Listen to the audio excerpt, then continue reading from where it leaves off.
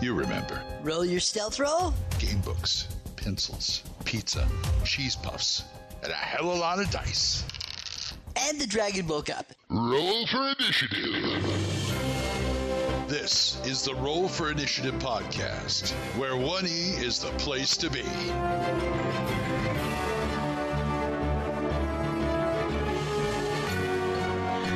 Roll for Initiative podcast. This is volume 4, I think, right? Yes. 165. Yeah, it's been a while since we've done a show.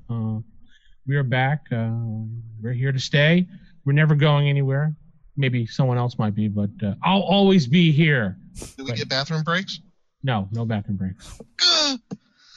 All right, 1 bathroom break per 4 hours. Ooh. Okay. The way I poo, I need like 1 every 4 minutes. Jeez. Are you eating Mexican food? What are you eating, Matt? Lots and lots of energy drinks. Lots of fiber. Yes. I'm very He's like his regular. cat. Every 5 Eating tree ants and shambling mounds. We are live on the air for Google Hangouts. You can watch most of our shows here since, I think, the 150s. I don't know. Just look up Wild Games Productions on YouTube, and you will see most of the shows that have gone live on there that I've been involved in. The rest of them are not doing that because they are not interested in that, but we are. Yeah. Losers. Oh. Yeah, losers. Loser. RFIstaff@gmail.com. RFIpodcast.com is our website, which is fully going up, and people were complaining it was down for a while, but Matt went through and fixed it. He stayed up all night with all the tinkers, and he fixed it. Yay. Yes. Golf clap. Lots of tinkers. Couldn't have done it without the tinkers. Tinker gnomes, huh? Yes. Little buggers. Yes, thank your gnome for our website. The kobolds weren't much of a help. All they did was answer the complaint calls. They are kobolds. Yeah. 570-865-4210 is our hotline. So this week we're going to empty out the email bag and the voicemail line and just get all that taken care of because we got backlogged on a lot of stuff while we were gone. Convention-wise, I know the number one question that I've received via email, so I'll just sum that up real quick, is where is Chad? Chad? Oh, that guy in Chicago. Mm-hmm. He's in Chicago. No, the Dead Game Society guy. Yeah. Man, I haven't heard from him in months. I know didn't he have like a change in like his work schedule? It was that, and he's mostly really busy with work and his family. So yeah. I know he hasn't done anything with Dead Game Society in a while either. And now we're on podcast convention season. Yes. Speaking of podcast and convention, there's a giant podcast convention here in Dallas. I don't know if you saw that, Matt. No, I did not. Yeah, it's like $150 to $500 for the tickets. What? It's like the biggest podcasters in the world. $150 to $500 a ticket? Yeah, how many days you want to stay there? That makes Gen Con sound like a bargain. Yeah. And what is it? Just a bunch of people sitting around talking about how great they are? It's basically, yeah, that. There's a lot of seminars. There's a lot of one of those, like, when they do the video games, how they have equipment all laying out, and you get to take a peek at them, and you get to see the best setups for podcasting, things like that. So it's like all type of podcasts. Like if someone had a podcast about bonsai tree trimming, they would be there. Yeah, like anything. Even the major ones, like I don't know, let's say. Wow. Like NPR. Let's talk bigger than NPR, Matt. Yes. Yeah, it's something that people actually listen to and not fall asleep to. Like Adam Carolla, for instance, his podcast. Oh, okay. Yeah, Podcast One. Kevin Smith, maybe? Yeah, or Kevin Smodcast. That would be. There you go. There's a guy I listen to once in a while. Mm-hmm. They would be there. I don't know if Kevin Smith's actually going, but they do have some celebrities there, and it is coming up in July. And I looked at it, I went, I don't care that it's in almost Dallas. I'm going to that. Right. Yeah, for the amount it would cost you to get into that con, you could afford to go to Gen Con at those prices.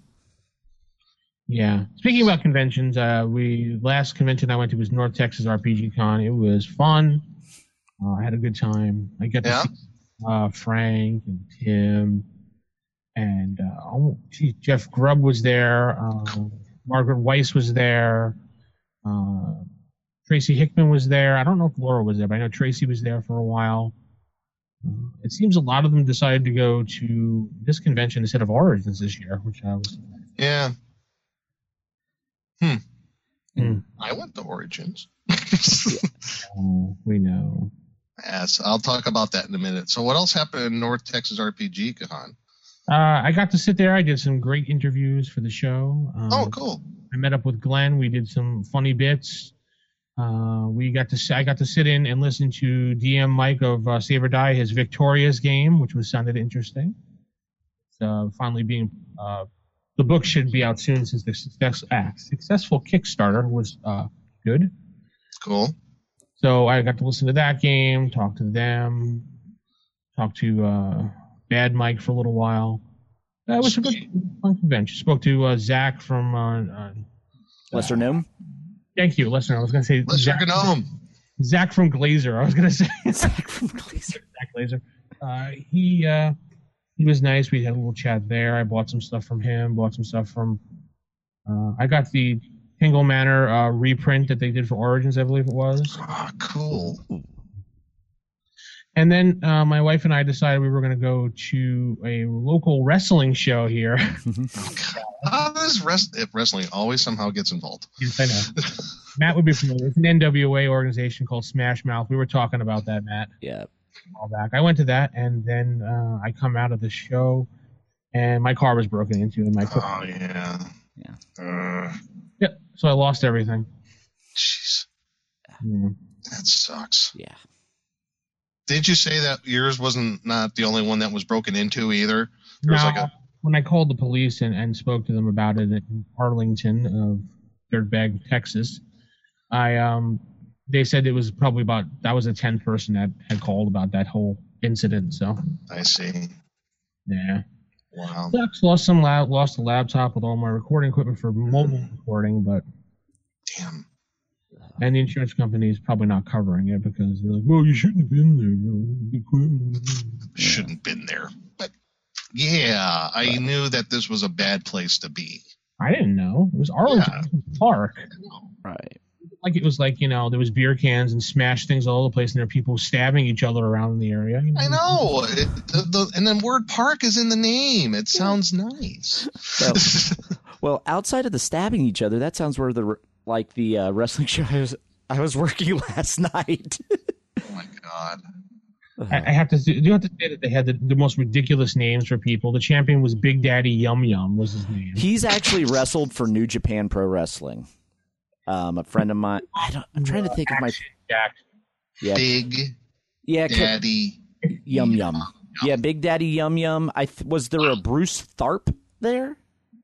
No, I didn't. At least I didn't see if there was. Okay, yeah, because Bruce Tharp, I think, is the president of the NWA, because he'll pop over there in New Japan with like Rob Conway, and because I think he was the NWA champ at one point.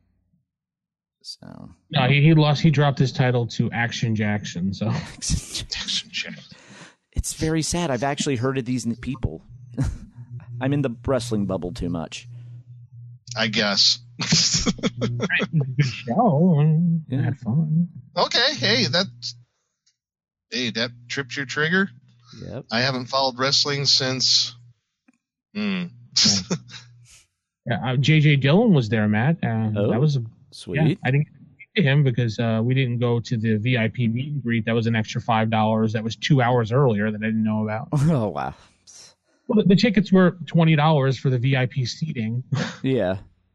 And it was an extra like $5 or $10 for the extra VIP meet and greet, which I didn't know about. I would have went to go say hi to him. Right, yeah. $25 to meet JJ. That's not bad. It's like when I went to the New Japan shows out on the East Coast a few years back, it was like $100 for a front row seat and the meet and greet to meet the New Japan roster. But now this was like the VIP front row seat was a long bench that you sat on. Yeah. At least with the show I went to, it had been like front row at the ECW arena to see New Japan. So, whereas when I sat in the infamous bleachers of the ECW arena. Infamous bleachers? Yes. Anyone who's watched old ECW knows those bleachers. So. All right. So anyway, Matt, what have you been up to? I know last time you told me you were going to be playing Legend of the Five Rings. Yeah, we tried that out. It was actually the 4th edition, not the 3rd edition like I thought. It went well. We just kind of did it as a one shot. My character took a horrible turn dark with what he was being blackmailed with, to the point where I won't even mention what it was on the show. But no, it was fun. We'll probably go back to it once our GM gets a chance to actually develop a campaign. He just kind of ran as a one shot to see how we like the system and whatnot. So we'll be returning to that. What clan or class? Oh, what clan? Scorpion. We were all Scorpion clan. Oh, you rolled the same thing. Okay. Well, no, that was the one thing for the one shot we set. The story he kind of has plotted out. It requires us to all be Scorpion, so we just had to all pick a member of the Scorpion clan to be. And coming up today, after we get done recording, I'll be heading over, and we have a grudge rematch for Fortress America. I always play US, and we've played 3 times. I've beat them twice. They've beat me once, and the only time they beat me is when the power went out as we were playing, and we had to play by flashlight. So I'm blaming the loss on the lack of proper lighting. So we are doing another rematch, and I will crush them because USA always wins Fortress America when I play. Yes. Yeah, and then also just doing my Gen Con prep. So kind of excited about that. At the same time, I'm just like, oh, please don't be this just giant blob mass of humanity that just makes it an episodic episode of frustration getting through. Because Gen Con last year was just weird. It sounds like it's even going to be weirder and more difficult this year. Yeah. Gen Con, it's still go once and see if you like the massive large scene. I know a lot of people sharing the insanity. Yeah, pretty much. Yeah. Just know, Nick. Yes, sir. What have you been doing? Things.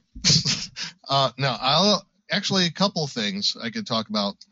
First thing is, you talked about North Texas RPG Con. I went to Origins and had probably one of the best times I've had at Origins this year. It was wonderful. First thing I got to say is thank you to all the people who I've met there who listen to the podcast. Every year now, it seems like I'm meeting more and more people who have heard of Roll for Initiative.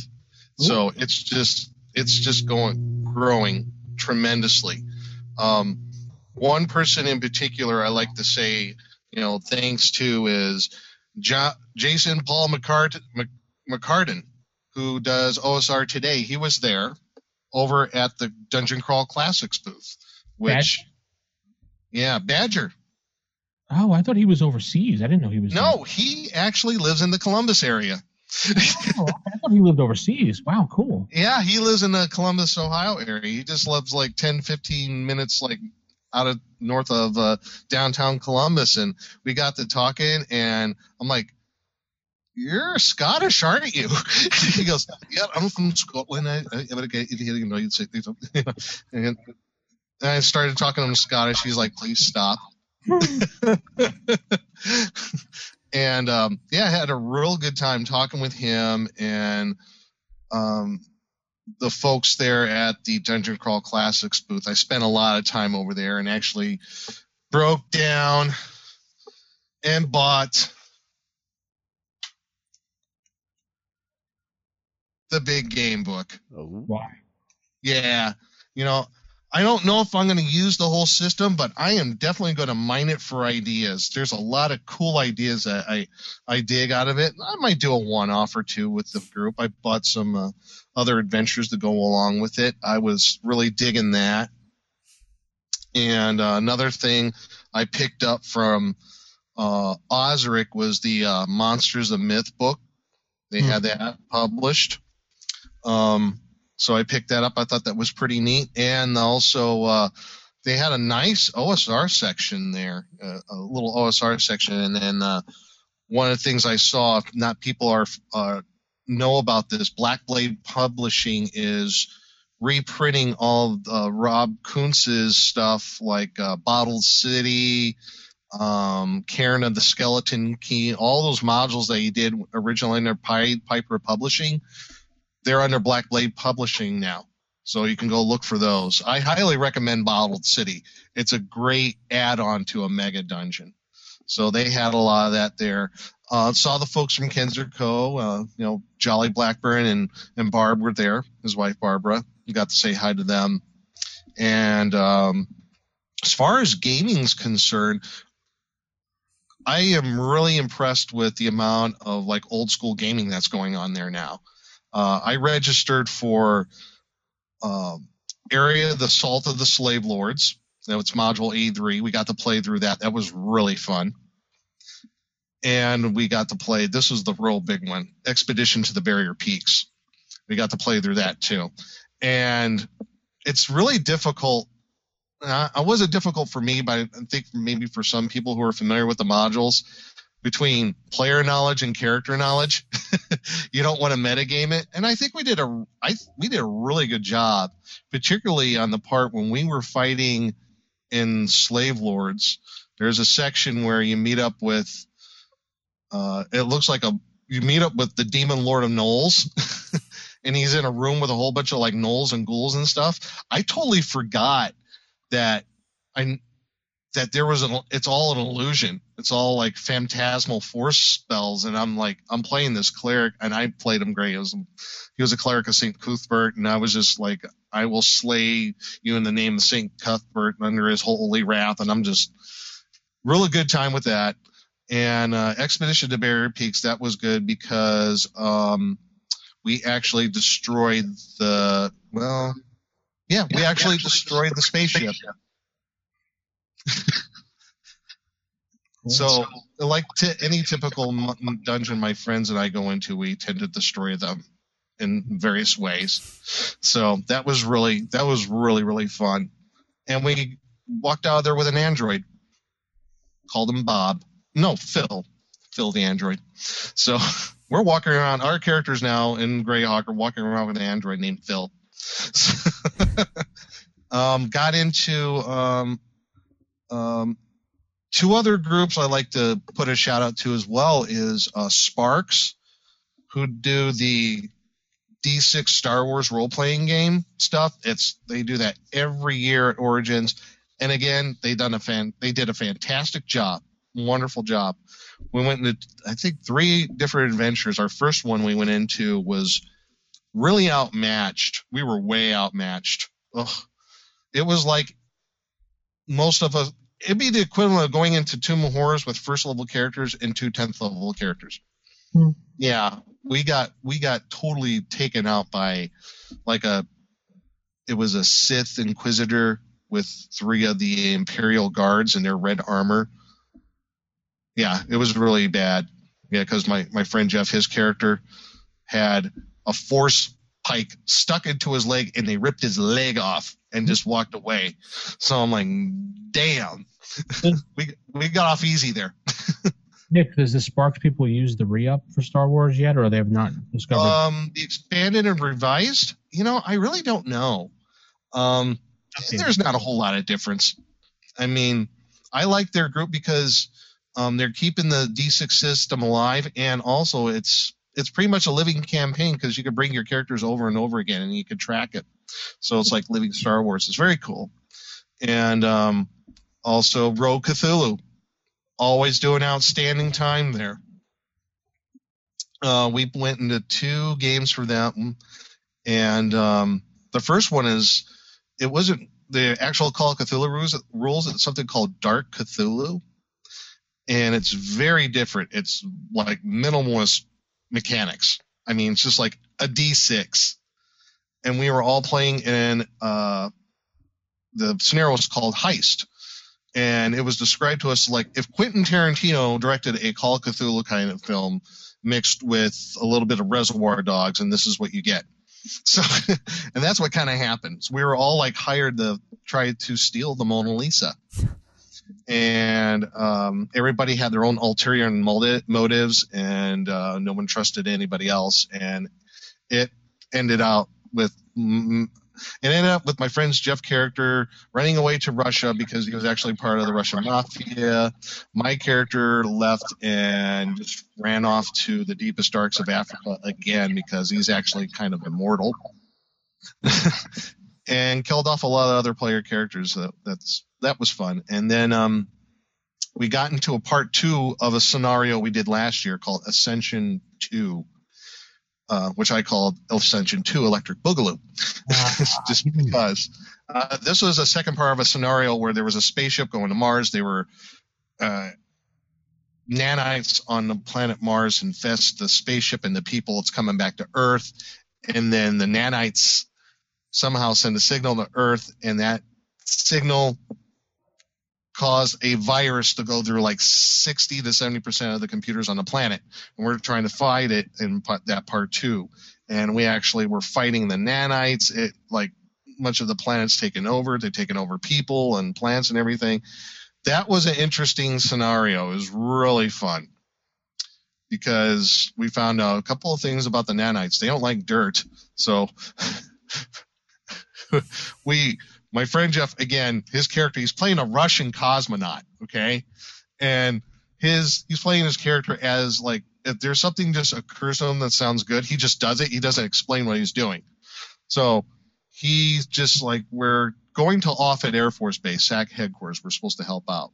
We find out that apparently they don't like sound. We make these sonic guns and everything. Anyway, all of a sudden, he had this. I guess he had this idea they didn't like dirt or something. He starts rolling around the mud, and I'm like, "What are you doing?" He goes, "Mud, dirt. They cannot assimilate." I'm like, "Oh, everybody, start rolling in the mud." Gave us 5 extra points of armor, and that came through huge. So at the end, we actually were at I don't know if you call it a stalemate. But there was a truce with the alien nanites and the human race because the alien nanites, their masters, are coming to Earth, and they're going to wipe out the nanites and us. And that's going to be part 3 next year. We hope to get into that. So that'll be really, really fun. And all in all, it was a really good convention. I had a real good time. And yeah, that's pretty much Origins in a nutshell. Cool. All right, so let's continue on with things. We do have a bunch of voicemails and emails to go on with, so let's head up for the first voicemail we have here this week. Let me just cue that up. Hey, this is DM Raul, or Angelic Doctor, on the forums, on the OSR Gaming forums, and this is for Roll for Initiative. I just listened to your latest episode on OSR Gaming, and it was incredible. Loved it. Love the show, guys. Keep up the great work. For myself, I know I had been away from the hobby for at least 10 years while I was in the military and starting a family. But then I wanted to get back into it, and so my gateway back into the hobby was through the mentioned Dragon's Foot forums, and then, of course, the Castles and Crusades game by the Troll Lords. And to me, or what I like to call it, as what D&D 3rd edition should have been. Anyway, again, thanks for the show. Keep up the great work, and we'll see you on the forums. Bye-bye. Yes. Excellent. Yes. Our minions are growing. Yeah. Well, thank you so much. Yes, thank you for the call in, Raul. And yes, I'm glad you were into the hobby full force and enjoying it. With guns a-blazing. I know he plays a lot of Star Wars, too. Cool. Yeah. All right, the next one comes from, guess who? Let me guess. DM Kojo? Actually, we have 2 voicemails from DM Kojo. Oh. 2? Well, my goodness. He's been a busy boy. Hey, Giants. This is DM Kojo calling for Roll for Initiative. Just wanted to call and thank you guys for some great shows recently. Really enjoyed them. Bummed I didn't see any RFI presence at GaryCon this year. Hopefully next year, maybe at least one of you guys that live closer can make it up there. But I wanted to call in today with a request for module review. Specifically, it's a two-parter here. The classic module I-1, Dwellers of the Forbidden City by Zeb Cook, is one of my favorites. It was originally a tournament module, I know, and it was a lot of fun. I played that one back in the day. And then last year, I had a chance to pick up a module from Pacesetter Games, TM4, Legacy of the Forbidden City, written by Bill Barsh. And it's a first edition compatible adventure that takes place in the Forbidden City 50 years later. So kind of an homage to the original module without actually referencing the original in it, of course, for copyright reasons. But a really good adventure from the looks of it. I haven't had a chance to run it, but thought I would call in and suggest it to you guys. But maybe you guys can take a look at both of those in an episode maybe. All right. Keep up the great work. Thanks. Bye. Mm-hmm. Dwellers of the Forbidden City. I have that one, and I'm trying to think if I did a review of that. Or, I'm sorry, Blackstone did a review of it. I don't know. Yeah. I'll consult with him and see if he has. If not, that's a good module. It's almost like Secret of Bone Hill. It's very sandbox like. So that would be a good one to review. And I've heard it's like very influenced by I guess the Conan story Red Nails. From people, the Conan Barbarian story Red Nails, I've heard some people say, I believe that was heavily influenced by it. But that's a good one to review. And I heard about the other one too. I saw it on Pacesetter's website. So I'd be willing to review those if you guys are. Yeah, absolutely. Yeah, and I went through. It doesn't look like Blackstone ever talked about I-1. Well, there you go. We'll put that on our list. We'll put that in the queue. While you're speaking to Blackstone, Nick, you might want to talk to him about actually doing something again because he's getting paid and not doing it yet again. He is? Oh, that son of a gun. All right. I'll see what I can. I'll try to head over to the fortress, and hopefully I won't get pelted by ballistas and catapult stones. So right. I'll wave the white flag and see if they'll let me in. Bring up Kojo Part 2 here. Hey guys, this is DM Kojo calling for Roll for Initiative. Just wanted to give you a call and let you know I really enjoyed episode 163 about the OSR. But you guys gave a great synopsis of the formation of the OSR. As someone who kind of got in here on the wave of the OSR, I agree with a lot of your comments. A lot of great products out there, a lot of good retro clones, lots of support and interest, I think, in earlier editions of D&D. And I think as far as the future of the OSR goes, I agree with some of what you guys said. I think 5th edition D&D is bringing a lot of old school players into that version where they're playing in an old school manner. I think as those of us in our 40s here and such are exposing our kids to it and that style of play, I think you're going to see them get older and become kind of part of that mainstream gaming community. So it won't be OSR, it'll just be playing in an old school manner. So also appreciate the props you gave for Dungeon Crawl Classics role-playing game. It's a great game. My group and I have been playing it for about a year and a half and loving it. And it's very old school in feel, obviously. And but I still consider myself an old school gamer, even though I'm playing a newer game because of the way that the game is played. And that's really what it all boils down to. So great job as always, guys. Keep up the great work. Talk to you later. Bye.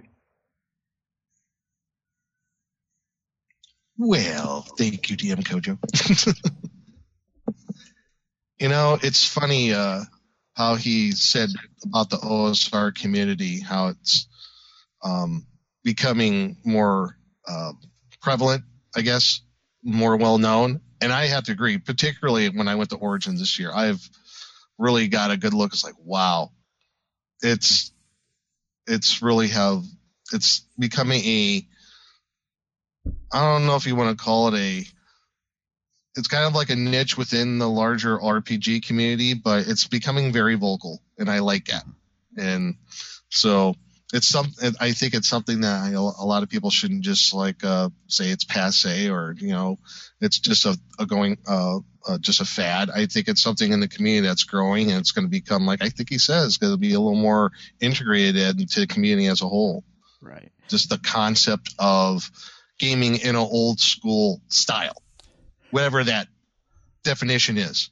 Right. I think this is more, instead of just being like a nostalgia thing where people are willing to go back and revisit their youth, I think it's actually just that style of play is making a comeback, and it'll actually influence what would have been more like the 3.54E, and it'll become some sort of homogenized D&D 5th edition-ish type style. Yeah. So it'll take the aspects of both. And I think that's going to be more the way going forward. There's no doubt there's a little bit of nostalgia involved with it, and that's one of the attractions for us, are like in our 30s and 40s. But beyond that, there's actually amazing support within that community beyond just the cool, oh man, I remember that sort of thing concept. It's going into so many different areas now, as far as support from different game companies, individuals, websites, podcasts like ours. I mean, it's become its own subculture within a subculture, I guess. Yeah. But it's slowly growing. It's slowly growing, and that is very promising to me. I don't think it's going to be going away. No, I think it actually does have the staying power, unlike a true nostalgia fad. It comes back, oh, everyone remember this, because if it was a true nostalgia, you wouldn't see the influx of new creations based on those ideas. Whereas if it's true nostalgia, it would just be, let's dust off all the old modules and books, and it wouldn't actually be creating its own new work. It would just be living in the past. And I think that's a great thing, because it's like a little bit of both. Right. I mean, that's how it kind of started, with a nostalgia factor. Like I said, with Hackmaster, it was like AD&D first and second edition repackaged. They did all the modules again, and then it just grew from there. Then you saw your own takes on certain things from the past, and they become unique in their own right. And I think Dungeon Crawl Classics is another step into that, and we're seeing more. I think we're seeing a lot more of that and more support of it. But it's a little bit of both, a little bit of nostalgia. That's like the reprints that Wizards of the Coast did. I mean, come on, they must have saw something there. Right. If they reprinted those 4 books, there must have been something to it, and I don't think you can deny that a certain amount of the old school RPG community had something to do with those coming out. So you have both of those things, both of those factors. There's new stuff, like you said, that's inspired by old school type of gaming, that mindset, and some of the old stuff just coming back and people wanting to play again, because it's still good. Right. It's not like it's broken, unless, well, there are a few games back then that were actually broken, but right. Yes, because that was the fledgling days of game design, at which point there's a lot of experimentation, and sometimes when you experiment, stuff doesn't work. But now we've learned from that, and so therefore we can like Champions. Yes. Remember making a Champions character? You had to be almost had to be a PhD in mathematics. Yeah. Or Traveler, which I enjoy, but I mean, it was the first game of its kind where if you create a character, it could die in character creation. Actually, I think it was last week we gamed and we did Traveler character creations. Yeah. Mike, I had characters die twice in character creation. And old school before old school got a name. Yes, I'm like, this is exactly what I want out of my gaming experience. I want to die during character creation, and I'm actually not being facetious. When the guy who was going to run the Traveler game said he was doing the new Traveler, I'm like, can you die in character creation? He's like, I don't think you can in this version. I'm like, I want the one where you can die in character creation. Because I want that. I want that because it's such a novel concept. Thank you, GDW, for having games where you can die while making your character. And that almost came full circle with Dungeon Crawl Classics with the character funnel. Right. Where you're asked to make 2 or 3 characters. And more then like you 10 do or 11. Adventure, and you could have a whole bunch of them die. Yeah. So, yeah, in some ways, the character funnel is the next iteration of the Traveler die during character creation. Yes. Alrighty, then. Let's go on to the next one. Hey, RFI guys. This is DM Shaman. I have a couple questions for you guys, but first I would like to tell you that I really enjoy your podcast, and I've been making my way through all your old ones. And even when you guys get off topic, it's still pretty fun. My first question is the length of D&D sessions. I've been running one with 4 other people, and it seems that we've been hitting about the 4-hour mark. And I didn't know if you guys had a preferred amount of time that you like yours to run so that people don't get bored with it after a while. So far, everybody's had a good time, but it seems like a long time to play. And how do you end a session smoothly without just cutting it off and kind of going cold? My second question is, how prepared should I be for a session? Do I need to memorize the whole module? I mean, I realize you guys are doing first edition, so those are fairly old and you probably got them memorized, but I'm doing 5th edition. I know it might be a dirty word, but so it's all new to me. How far ahead do I have to prepare? And then how much ad lib do you guys throw into your adventures?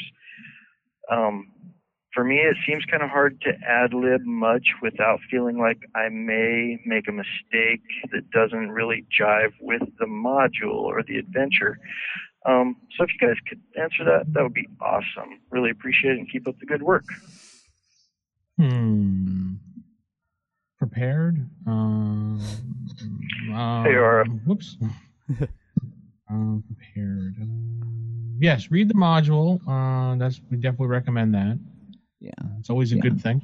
At least read it once, and then the second time read it again, and be prepared to be thrown off course. Yes, actually, expect to be thrown off course. Usually, what I'll do is Murphy's Law. Yes, they will break your game. It should. So usually, what I don't try to prepare too much. Mostly I'll go through as those toss the cat. Yes, as I play, like the cat just goes across the screen, sets it on the floor, and I'm sure we'll repeat this process a few times. At least you're getting your exercise. Yes, but I'll read through the module to have a general idea of the main plot points of this needs to happen in order to at least make it somewhat the module, and then from there I may read a little bit of like the setup, and then because I don't know what my players are going to do other than something horribly wrong. I'm so doing battle currently with a kitten. This is not fun. But yeah, and as you can see, I wouldn't be able to prepare if I wanted to because I would have a kitten just wanting my attention. So, but no, I do little prepare, and I really play off what the players are doing. Sometimes they will throw out ideas for the plot where they think the plot is going that I like better than the module, so I'll steal that. That way the players get to feel smart, and I get a better story out of it. And sometimes, like for me, my sessions, they only go 2.5 hours, so they're not that extended to where I have to do a lot of prep either. So I'm a very much more of I'll just ad lib with, I have a few overarching plot points to get me through the session. Well, and Kitty wants to help. Yes, Boo really does want to help. And mind you, the only time she wants to help is when I'm on the computer. Other than that, she'd be trying to eat me. 4 hours is my game go-to session. 4 to 6. 6 is stretching it. 4 is like the minimum. Yeah, I would say, yeah, we usually average per month when we get together, probably about actual play time, 4 to 6 hours. Yeah, that sounds about right. And as far as preparedness is concerned, I think one of the things you got to do is know your group. You know, how do they play? Are they the type of group that just hang on your every word? Then you can probably read the module and one time. And then the second time, like you said, let's read through it again. And I would add to that, that's the second time is where you're going to make the notes. You know, things that you want to be that might be confusing when it comes to them. Like, I know for me, like certain types of real complex traps, that might be something I want to take a note on, and I'll run through it in my head a few times. That's just an example. I'll also think about how certain NPCs might react to certain things that the player characters do. So that might be some things I might take notes on. Other than that, I think, yeah, the time is good, 4 hours. And as far as ending it, I guess you want to end it at a time where the group itself is comfortable with. Like maybe you got done with a combat, for example, and they want to find a relatively safe place to heal up, to memorize spells and what have you. So that would be a good place to stop. Or maybe you want to leave it on a cliffhanger. Like they meet the maniacal laughing evil guy, and he gives his monologue. You know, he's monologuing, and after his monologue, you stop it there. Yeah, or something like that. You know, continue next week. Right. I also like stopping. I kind of like doing that. Yeah, I like stopping even right before combat too. So that way, the next session it starts off with something that will get all the players going. Like, okay, last session you come across the massive horde of insert enemy here. Okay, and then when we start up, okay, you're in front of this horde. What do you do? Insert name here. That's a terrible name. Yeah. Oh no, it's the greatest thing though. It can fit in any campaign. We're the evil horde of insert name here. Exactly, and at that point, it can insert name here can span across genres, time streams. It could be an overarching villain in every RPG game you ever run. I think we're both being sarcastic here. Yes, just slightly. Albeit Vince now is just shaking his head like, oh, jeez. All right, so there we go. There's your answer. Let's go on to the next email. Voicemail, excuse me. Hello, staff at RFI. This is Angelic Doctor on the forums, or DM Raul. I've got a question. You know, back in the day, there was a fad, if you will, to create your own classes. And one of the Gygax magazines I saw that this tradition is somewhat continued. I was wondering, have any of you on the RFI staff ever created your own class? Or if you've never created your own class and therefore have no class, no, I'm just kidding. Do you have any ideas as to what such a class might look like? How do you make a class in first edition AD&D? That's something I've always wondered. Is there not an exact science? I kind of suspect that there isn't, based on many of the Dragon magazines I've seen. But I would like to get your thoughts on the matter. Thank you very much, and have fun gaming. Well, first I want to say it sounds like he's a live remote on some location in an island somewhere. Yes. I don't know. Making classes, of course we all made up our own classes. No, there's no science. You just kind of went with something that looked good and went with it. And hope the DM was like, yeah, cool. So yeah. I would actually be one of the classless. I've never made my own class. Usually what I'll do, because when I think about it, when you make your own class, that means what the other classes aren't able to represent what you're wanting to accomplish. And usually I find that the classes in like first edition are flexible enough that you could just flavor them and fluff them to be whatever you want class-wise. I mean, now if there's something specific, like say a cleric wants to use a blunt weapon or something like that, I'll be like, okay. Or like I had a cleric one time that wanted to use like a crossbow. I'm like, okay, backstory, explain to me why this cleric is special and is using this. And if you come up with a good explanation, then okay, good. I'll let you do it. So that's like the extent of my class modifications. It's more of just little minor adjustments to the existing ones as opposed to overhauling it and creating my own. Yeah, I don't think I've ever made a class myself. Now, recently in my Land of a Thousand Towers campaign, I've modified classes from other works. Like I've taken a couple of stuff in the source book for Anomalous Subsurface Environment for that, and modified to be used for first edition AD&D rules or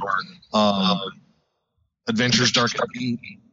I ported some of that stuff over, and I modified a gladiator class, I think from Hackmaster, and use that as well. But I've never made one my own. I don't think I'm that good. I know there's no rule formula.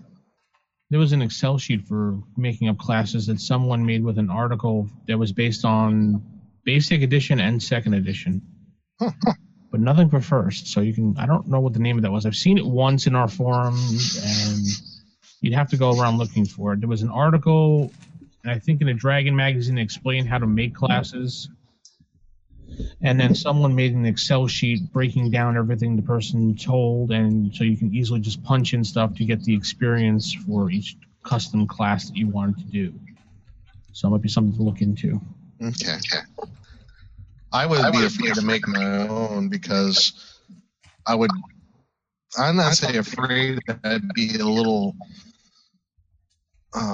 intimidated because I think you might get to a point where you might make the class too powerful. You know, it doesn't, and it like overpowers other character classes within the system. I guess weird thing. I'm thinking game balance. Oh no. I found an article for creating new classes in Dragon. It was from Dragon 82. Or no, it was Dragon 243 on page 82. In a class by themselves. By Tom Doolin. Yeah, I think that was it. So, that's where you can look all that information up. Dragon Magazine number 82. No. Or 243 on page 82. I'm like... For whatever reason, numbers do not like me today. Matt's being distracted by his cat. Yes. I'm like on guard now. All right, so let's head over to some of the emails we have. Okay.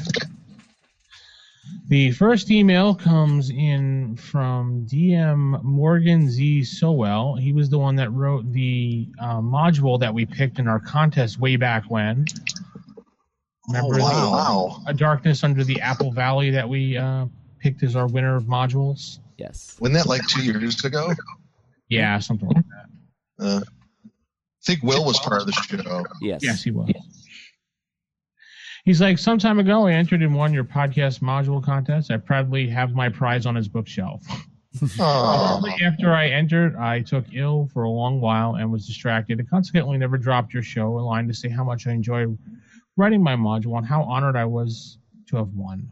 How much your show has kept my spirits up when I was ill, and thank you for the very kind review on the air. And he said, I understand DM Will is no longer with the podcast. If you were in contact with him, please forward my many thanks for the books. So thank you for writing in. We're glad that you enjoyed the review and glad that you won. So, and I'm glad we were able to help you through whatever happened to you with your time. I'm glad you're better now, hopefully. Better and gaming and stronger and faster. Like the $6 million man. Right. Anyway. Okay, so we have another email that came in from Goblin's Henchman. And he said he just put out an article in issue number 11 of End Magazine. And he thought maybe we can do a review of End Magazine. That might be not a bad idea. He's also the person that left the 10-minute voice message that broke the tape, so he says. And he said, in all fairness and everything, you always say, talk as long as you'd like. So he merely took us at our word. So, yeah, no problem. Yeah. I still not as long as the Julie voicemail. I'm sorry, my friend. Remember that one from way back when, Matt? Oh yes. Oh, yeah. That Jason was just like, oh my God. It was on the show back then. Right. She went on for like 18 minutes. Wow. That was a while. Yeah. She made her own segment on the show. Yes. Yes, that wasn't a voicemail. That was a segment. We should have put bumpers around it. Yeah. Keep up the good work. He did actually set alignments for each of the hosts on the podcast. Oh, boy. Okay, we're going to start with, I'll start with Nick. Nick, he said you would be a chaotic good gnome illusionist thief. Gnome illusionist thief? Mm-hmm. Okay, I could go with the chaotic gnome illusionist. Matt, that would be fun. Yes. Matt would be a neutral good tinker gnome. Yeah. Yes. Gnomes. Considering my issues with technology. DM Will, formerly of the podcast, will be a lawful good human paladin. Yeah. But your moniker's the evil GM. That was DM Will, I said. Oh. Yes. No, don't worry. Mine would be a lawful evil human cavalier. I can see that. Yeah. That works. Thank you. Chad would be a lawful neutral human psionicist because he's the only one on the show who likes psionics. And he said failing that, he would be a ninja. Ninja. And DM Crispy. Oh my God. I'm not sure why he did this. Maybe it was a typo, but he put a chaotic evil Kender. Chaotic evil Kender. He put CCE, so I'm assuming that's chaotic evil. So he's massively chaotic in more ways than one. Just a little bit evil. He's a Kender, or no, he'd be a Kender Oriental Barbarian Paladin. Wow. And, that's one hell of a party. And he said he should be on the podcast more often. Well, Crispy's in Crispy Land right now, so. Is that anywhere near Kentucky? Yeah. And, DM Jason would be a chaotic, neutral, elven magic user. Yeah. That one doesn't fit, though. No. Jason would be more like a lawful, neutral, elven magic user. Yeah, lawful, neutral. Mm-hmm.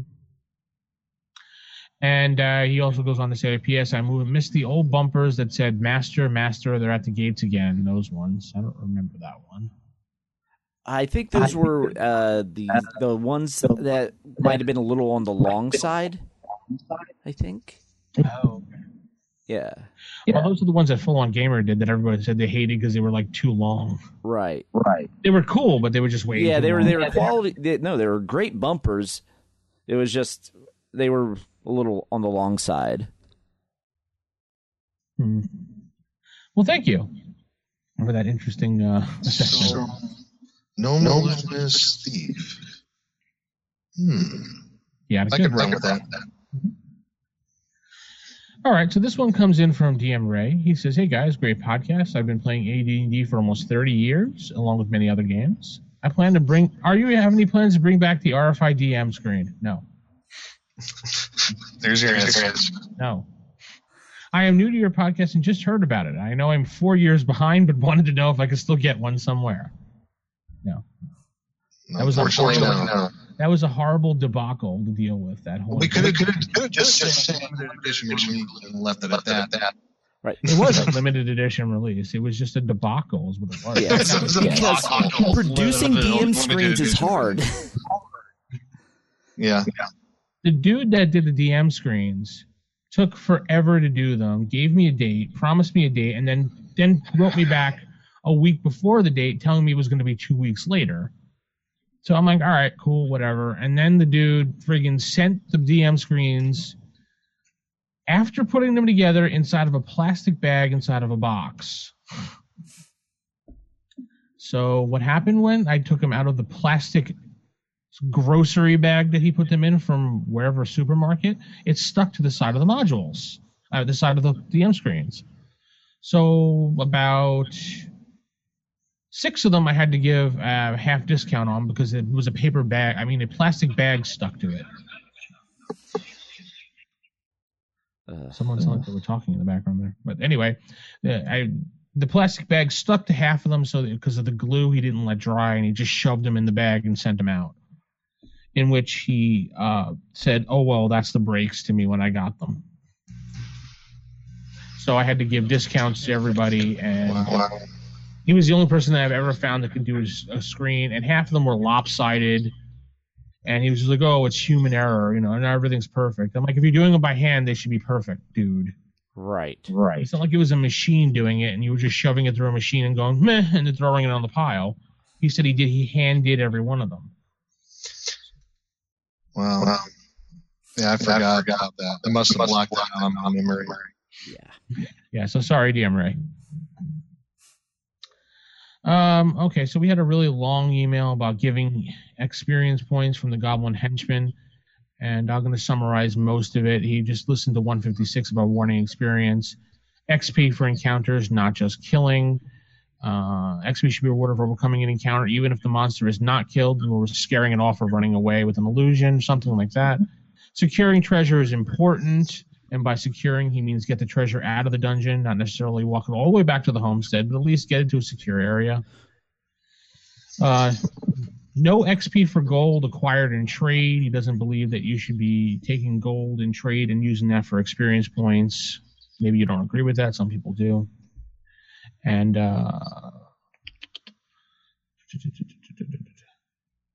he also says if you sell weapons that are magic weapons at whatever gold value, you shouldn't lose the experience points for selling the weapon away. You should obtain it either way. I don't agree with that, but and that's the emails. What do you think?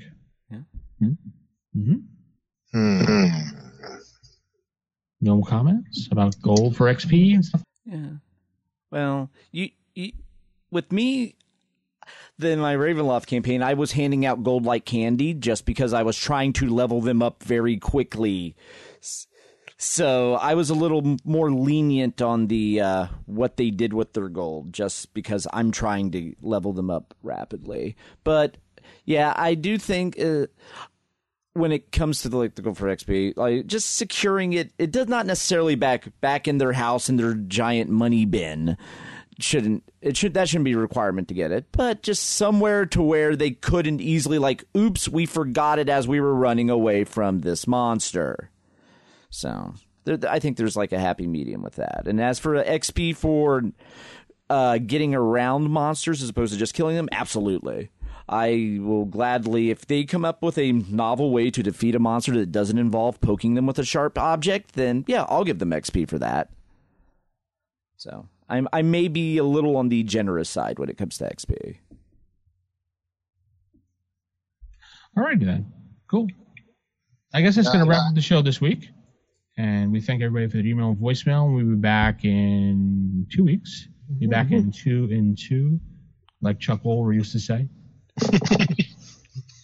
With another show. Hopefully we will find another module to review from the OSR community. Just having fun doing that. Oh, we did get a nod and a wonderful picture on our Twitter from the last episode from the module that we just reviewed. I can't think of the name offhand. Red.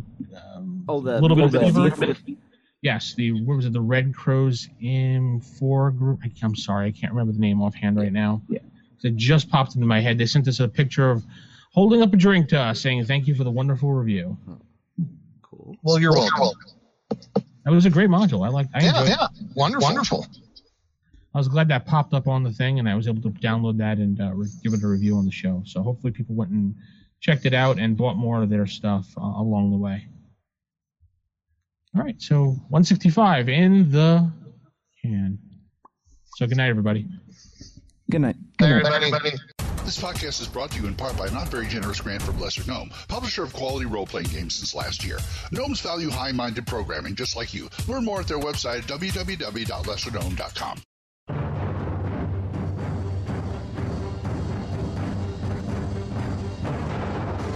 The Roll for Initiative podcast is a production of Wild Games Productions in association with D20Radio.com. You can visit us at rfipodcast.com or contact us on our forums at osrgaming.org or even by calling us at 570-865-4210.